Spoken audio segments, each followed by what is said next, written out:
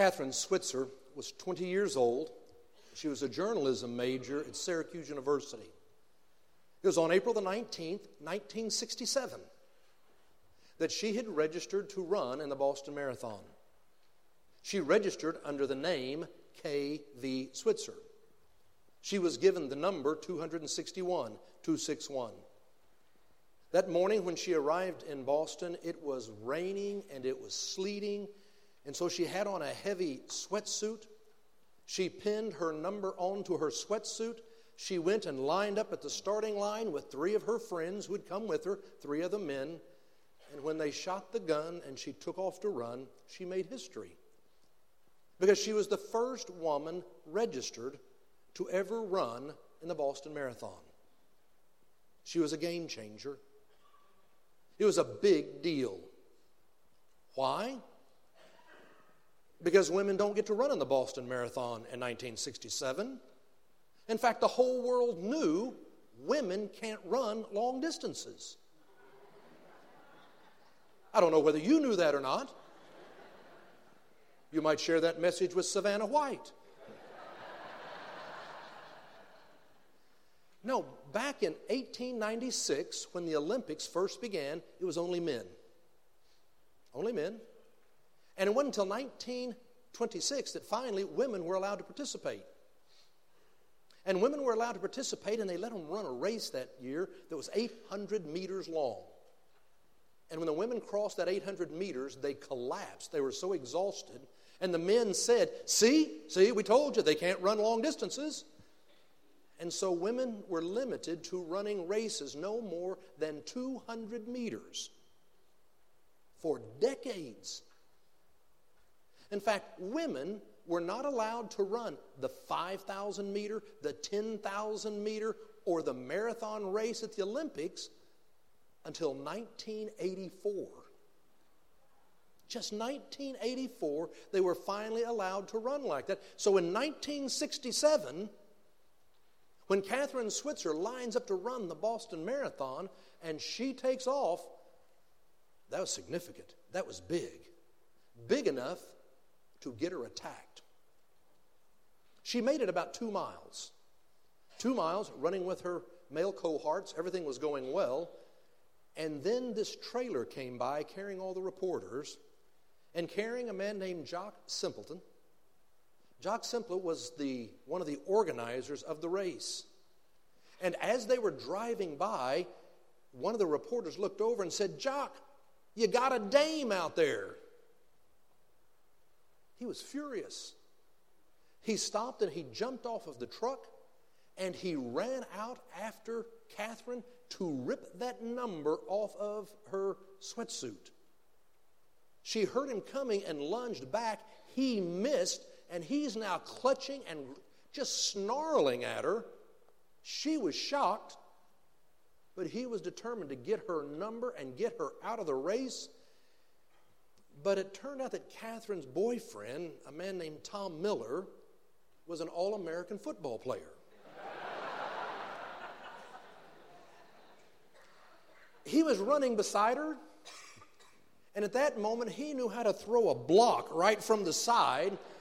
Jock literally went airborne and landed on the side of the road in a heap. But little did they know, the reporter had jumped off of the truck and was snapping pictures as fast as they could. Now, this wasn't digital camera. You had to wait to go develop it to see what you had. They ran the rest of the race. They took off running fast. They wanted to kind of get out of that area. But they didn't need to worry about it. Nobody decided to bother Catherine again. She finished the race. And so she became the first woman to ever officially register to run and to finish the Boston Marathon. And people were furious. That night, she and her three friends were driving all the way back home in New York. It was about 1 o'clock in the morning when they pulled into an all-night diner. And when they pulled in, there was a man reading the newspaper. And they looked over, and when they saw the front page of the newspaper, they saw their pictures plastered all over it. The paper was all full of those pictures. Everyone was talking about it. And Catherine knew in that moment her life had changed. forever. She knew it. She had gone out there to run just to have the joy of running and showing she could do a marathon. But she knew that circumstances had changed, and she had now been put in a place where she could make a difference forever. Sure enough, they got back home, and Catherine began deciding to work. I'm going to help other women run. She ultimately would partner up with Avon Cosmetics, who decided to support women's races all around the world, to create races for women. And so she began talking about it and becoming this advocate for it. It's amazing that what happened was, because of the picture, it literally went around the globe, and women around the globe said, we are not going to be pushed off the course again. We deserve to run.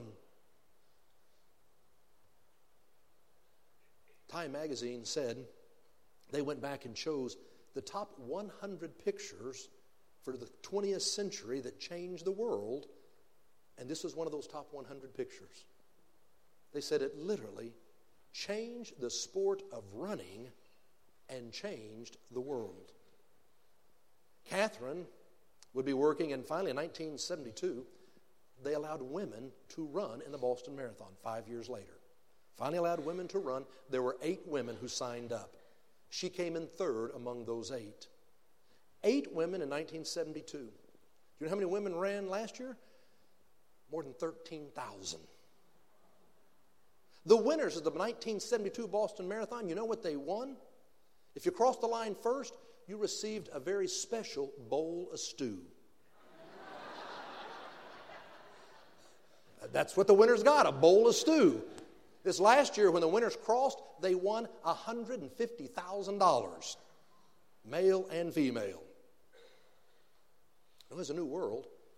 Catherine would wind up running in the New York Marathon in 1974, and she won. And then she ran again in Boston in 1975 and came in second. But she would spend her life going around the world creating groups. She called them 261 Fearless. 261 was the number she was wearing that day. Fearless.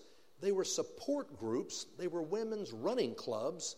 And the whole idea, she wanted to encourage women to be supportive of each other so you could be fearless in the face of adversity. Catherine Switzer was a game changer. It changed her life, and she changed her world.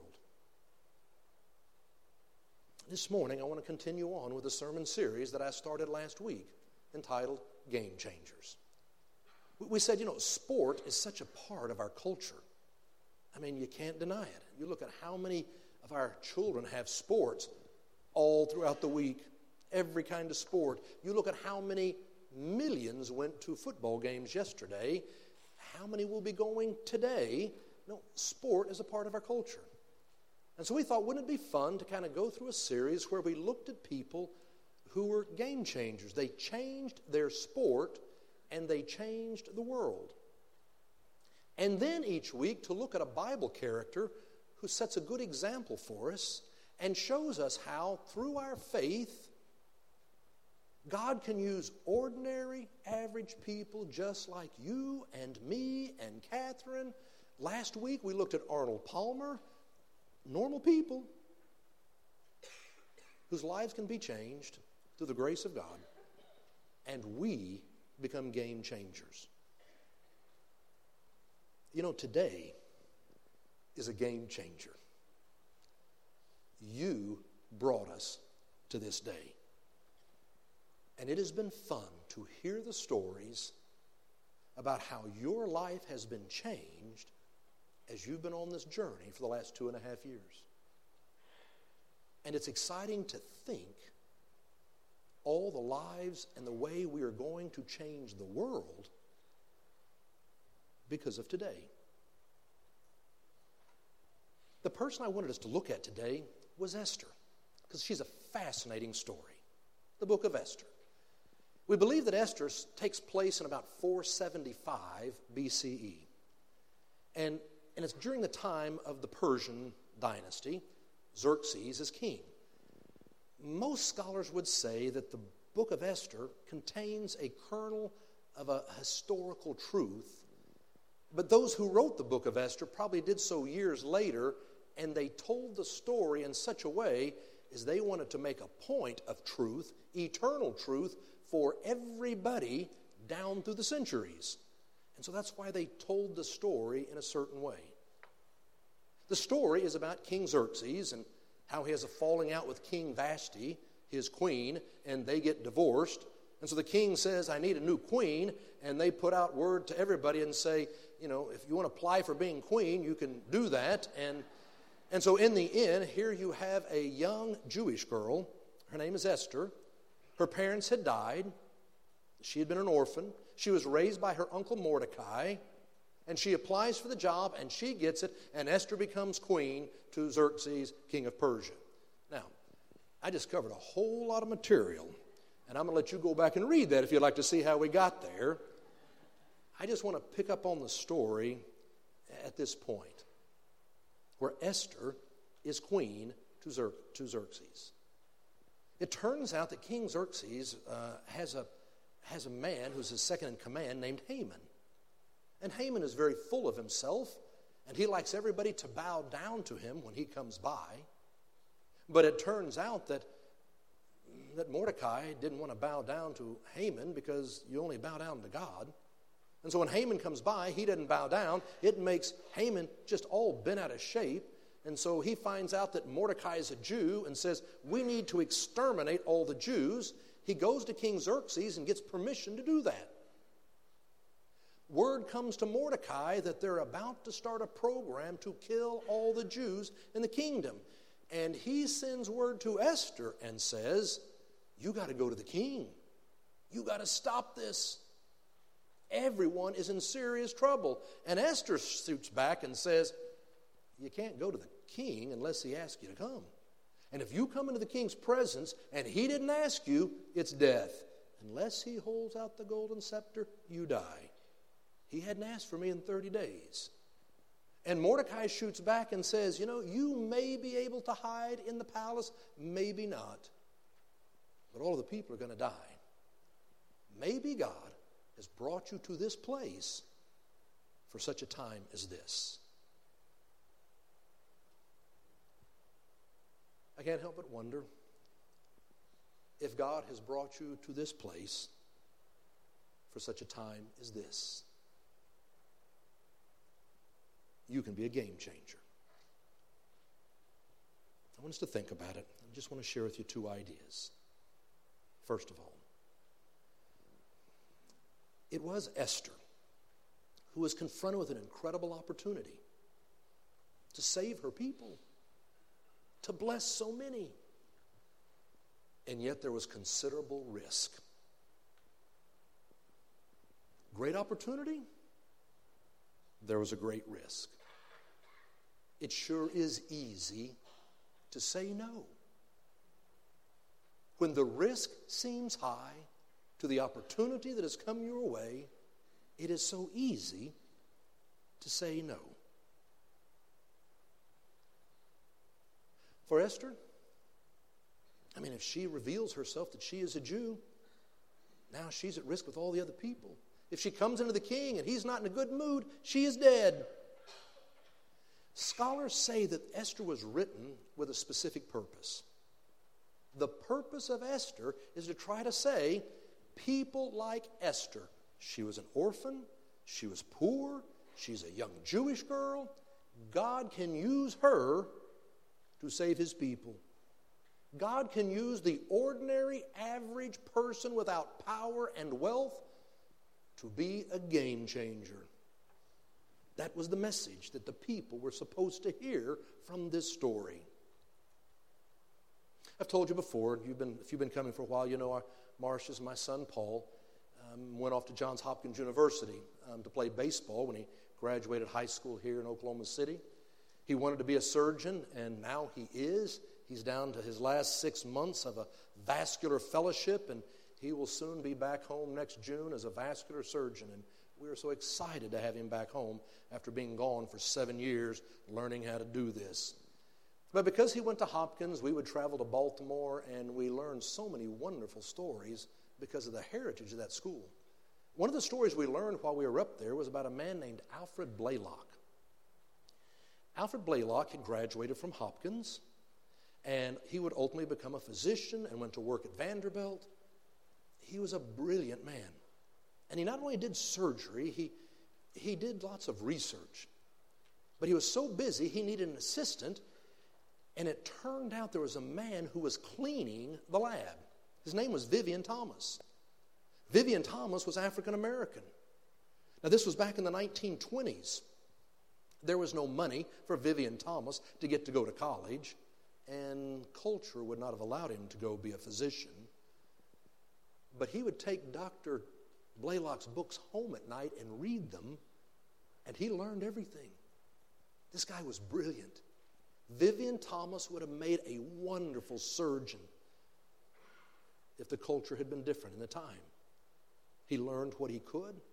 He was so smart. Soon Dr. Blaylock began to realize how smart he was, and he made him his research assistant, even though Vivian Thomas had only graduated from high school. They began working as a team. And Dr. Blaylock did so well, he got invited to come back to Hopkins as the chief of surgery. And he went back and he took Vivian Thomas with him because they were partners.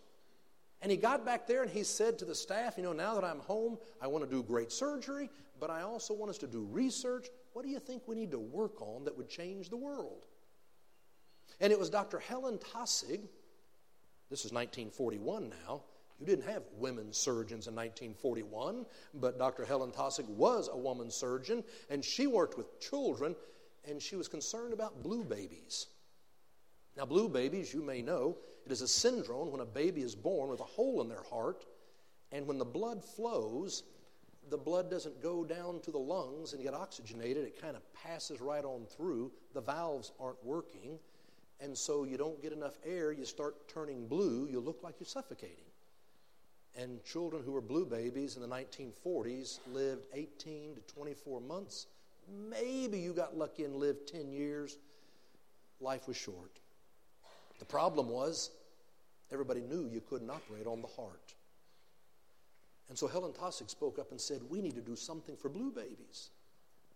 And so suddenly you had this fascinating team put together. Alfred Blaylock, Vivian Thomas, and Helen Taussig. And they all began saying, how could we operate on an infant's heart? And they began working and trying to experiment and figure. And when word finally spread among the staff, they said, you are nuts. What are you doing? I mean, don't you know you're going to operate on some child and they will die? What will that do for your reputation? What will that do for the reputation of Hopkins? You're going to kill a child. What's that going to do to the parents? You can't take that risk. And Alfred Blaylock is known for his response. Because what he said was, all you see is risk. What I see is opportunity. The three of them continued to work, and in November of 1944, they found a family. Eileen Saxon was 15 months old. She had an open hole in her heart. She was a blue baby. She was going to die soon if nothing happened. And they decided they were willing to trust Dr. Blaylock and his team to try. There was risk, but it was an opportunity. And so they went into that surgery and they did it. And it worked. She lived. She did well. It was amazing. Suddenly the color came to her face and she made it. One of those who was a resident surgeon who was in on the team that day was some guy named Denton Cooley. Denton Cooley would ultimately go to Houston with Dr. Michael DeBakey and be some of the greatest heart surgeons in the world. And he would be one of the first to do a heart transplant. But it was Dr. Blaylock and his team who created cardiac surgery. and showed you could operate even on an infant's heart and change the world. All you see is risk, but I see opportunity.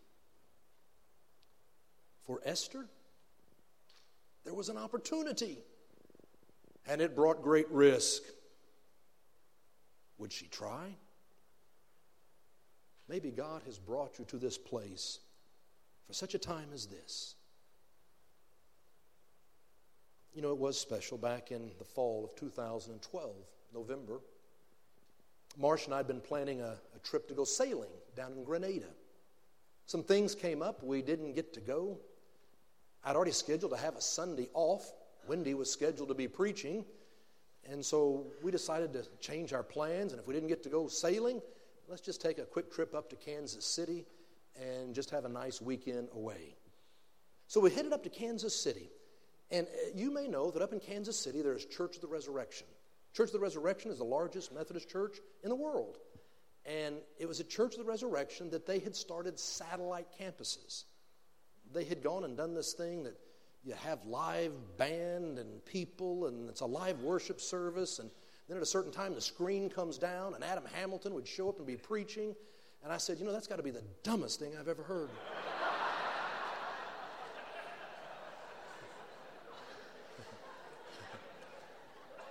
I said, I don't get it.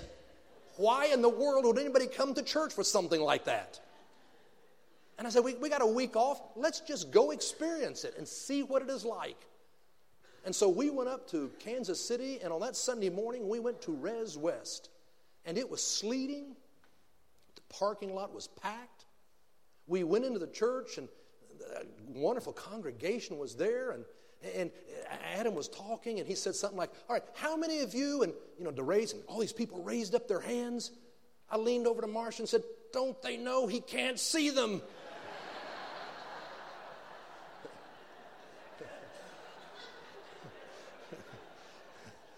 There was such interaction, and the band was great, and we got in the car, and we were driving away from that morning, and neither one of us said a word, and as we were driving away, I said, I've been to church. I've been to church. If I was living in this community and I was looking for a church, I'd come back here.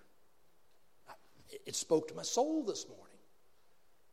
Marcia said, it did me too.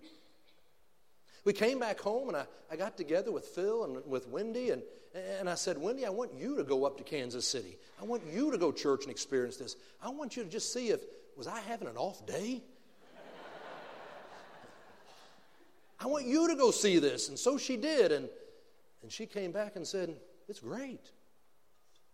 So Phil and Wendy and I got together for a retreat, an executive team retreat, and we went and started talking about it. Is this something we want to get involved in? Should we even think about this? And we began to talk about it. And so then we came back and met with our executive lay leadership team and said, we got to tell you something we've been thinking about. Wendy had been doing all this research. She had been meeting with other people. She had heard and learned so much. This was going on all over the country. And so as she learned and shared, and we all talked with our key leaders, they were so enthusiastic and said, you need to go do this.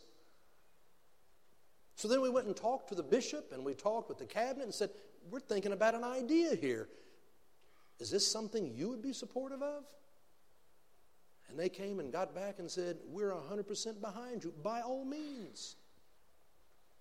So we did some more research and some more planning, and we then came to our administrative board, and we said to the administrative board, here's what we've learned, and here's what we're seeing, and what do you think? And the administrative board voted unanimously to go start a satellite campus. Because the spirit at St. Luke's for 127 years has always been to dream, to see the opportunities that God gives to us and to take a risk. We love the statement, wouldn't it be great if, and then we fill in the blank. So now we said, wouldn't it be great if we had a new satellite campus? Found a new and different way to share God's love and bring hope to the world? We'd put together a plan. I don't believe you just get an idea and say, oh, let's just go do it because it's a great idea. No, you study it, you put together a plan, and then you start. You go. And so we put together a plan and came up with ideas 3 years ago. What does this campus need to do if it's going to make it, if it's going to be sustainable? And we came up with numbers. What do we think we need to be each year, all the way to 2020? And you know what the number is for 2017? January 2017. We said, we need to have an average worship attendance in January of 2017 of 375. Yeah, I thought that's funny too now. Because the last Sunday in August, you had 417 in worship. And yes, absolutely, amen. Yeah.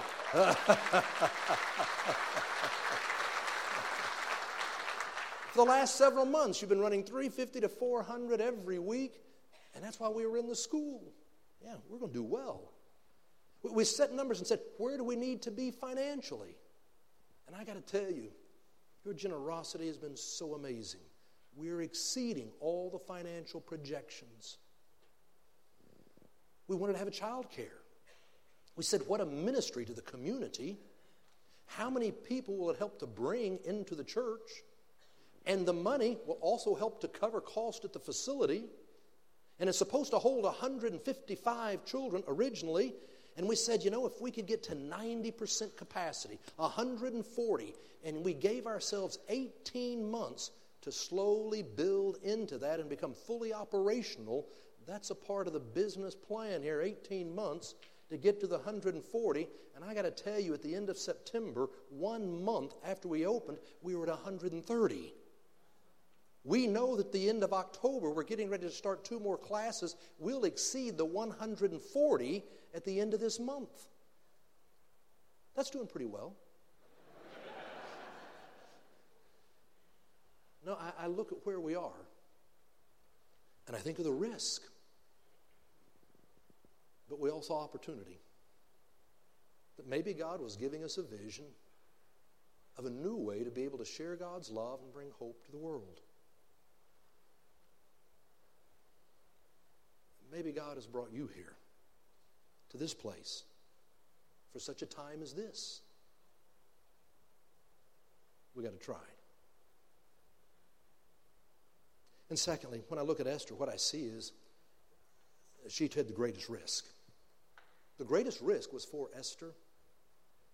Esther was not known as a Jew.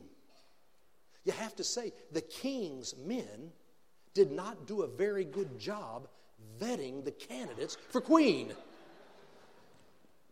It seems to be a common issue nowadays.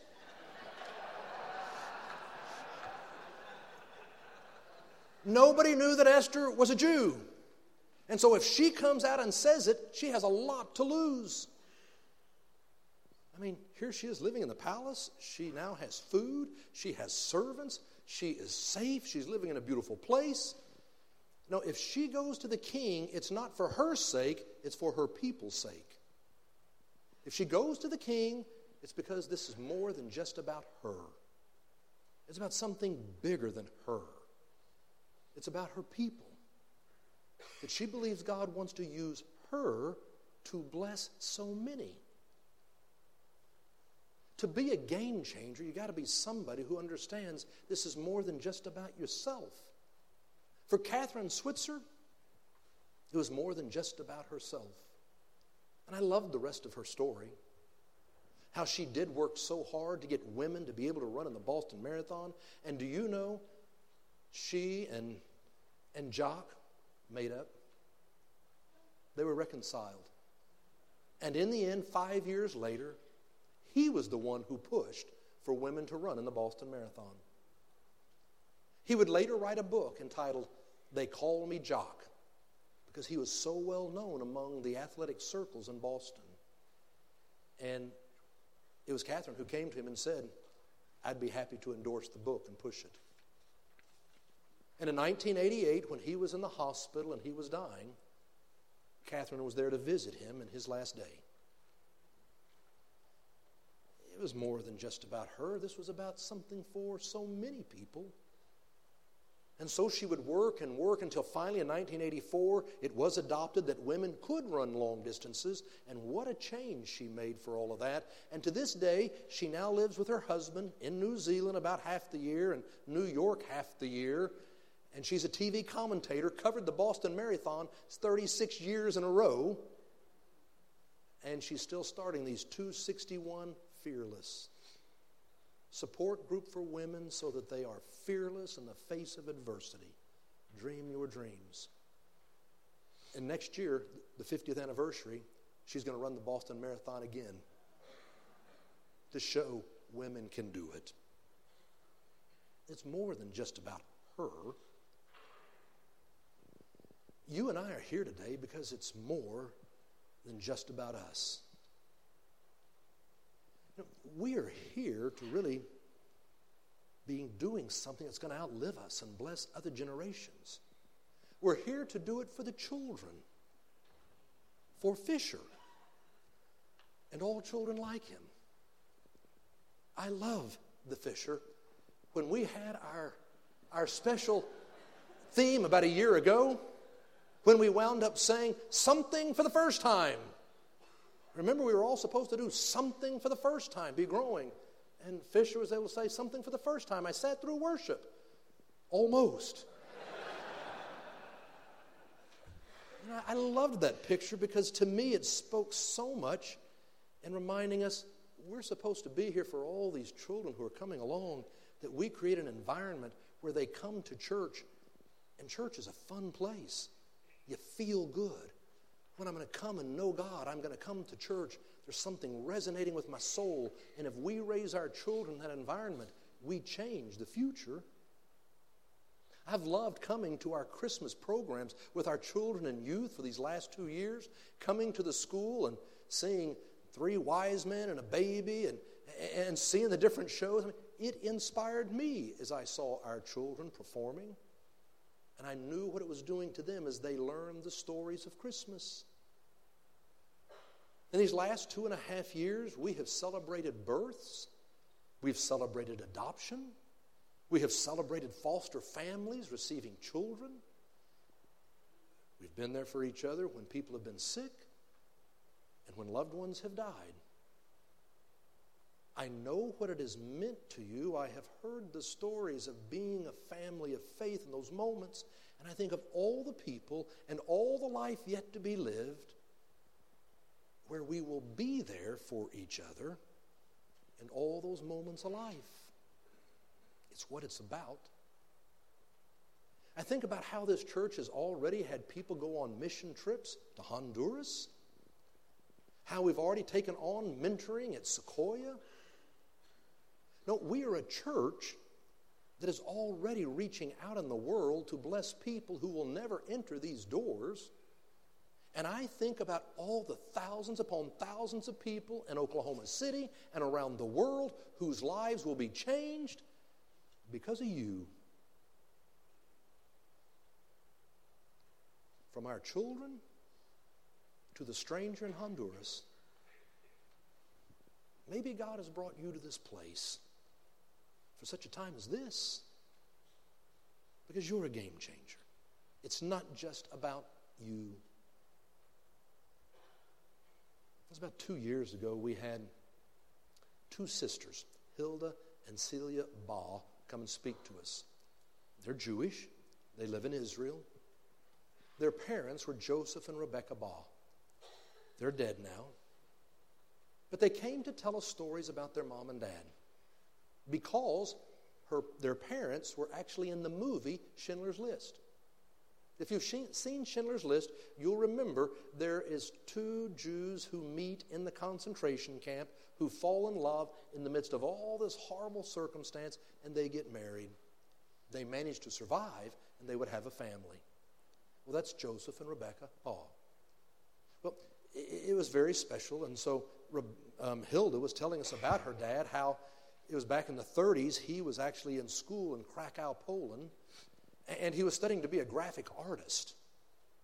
And he was studying when one day his professor said, you know, if you want to stay after class, I'm going to teach something kind of special today. It's not really important. It's not necessary. You don't have to stay. But if you want to, I'm going to teach. Only Joseph stayed. What the professor wanted to teach was German Gothic letters. It's very difficult to read, even harder to write, but Joseph fell in love with it. And so he began saying, teach me more, teach me more. And he learned all about writing German Gothic letters. There was no value in it. He just thought it was fun. Until suddenly Hitler came through and took over Poland. He gathered the Jews into a ghetto. It wasn't a concentration camp yet. They were building those. No, this was just a ghetto. And he gathered them all together. And you remember, it's the Germans who decided to use German Gothic letters for all their official documents and signs. And they found out that Joseph Bowell knew how to write. And so they started giving him materials and pen and paper and ink and asking him to create all these official documents. And so he did. He would create these official documents, but since he had the supplies, he also started forging all kinds of documents and helping all kinds of Jews escape from this ghetto. Hundreds were giving false documents and allowed to escape. Well, finally, they closed down the ghetto. They took those who they had, shipped them out to the concentration camps. That's what happened to Joseph Bowell. He wound up in the concentration camp. It's where he would meet his wife. They would marry. They would survive and have their 2 daughters. So when the movie Schindler's List got produced, of course, they wanted to go talk to the couple that was really inspiring this part of the movie, and they were interviewing them, and they asked Joseph Bowell, they said, it's amazing all the people you helped escape. But the question we have is, why? Why didn't you create documents for yourself so you could escape? And Joseph Bowell seemed quite shocked by the question. He looked at them for a moment and said, but if I had escaped, who would have helped all the people?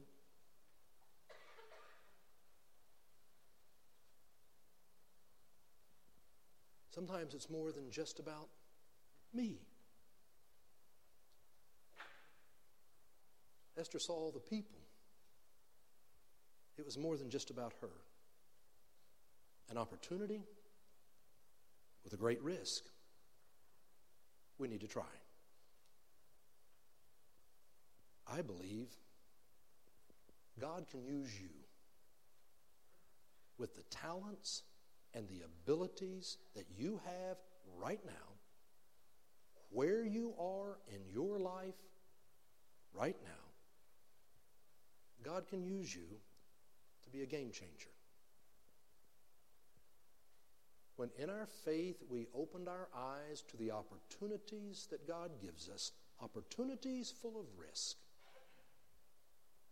and we decide to be something bigger than ourselves, you become a game changer. I'm convinced God has brought you to this place for such a time as this. It's in the name of the Father, and the Son, and the Holy Spirit. Amen. Let each of us lift up our own silent prayer.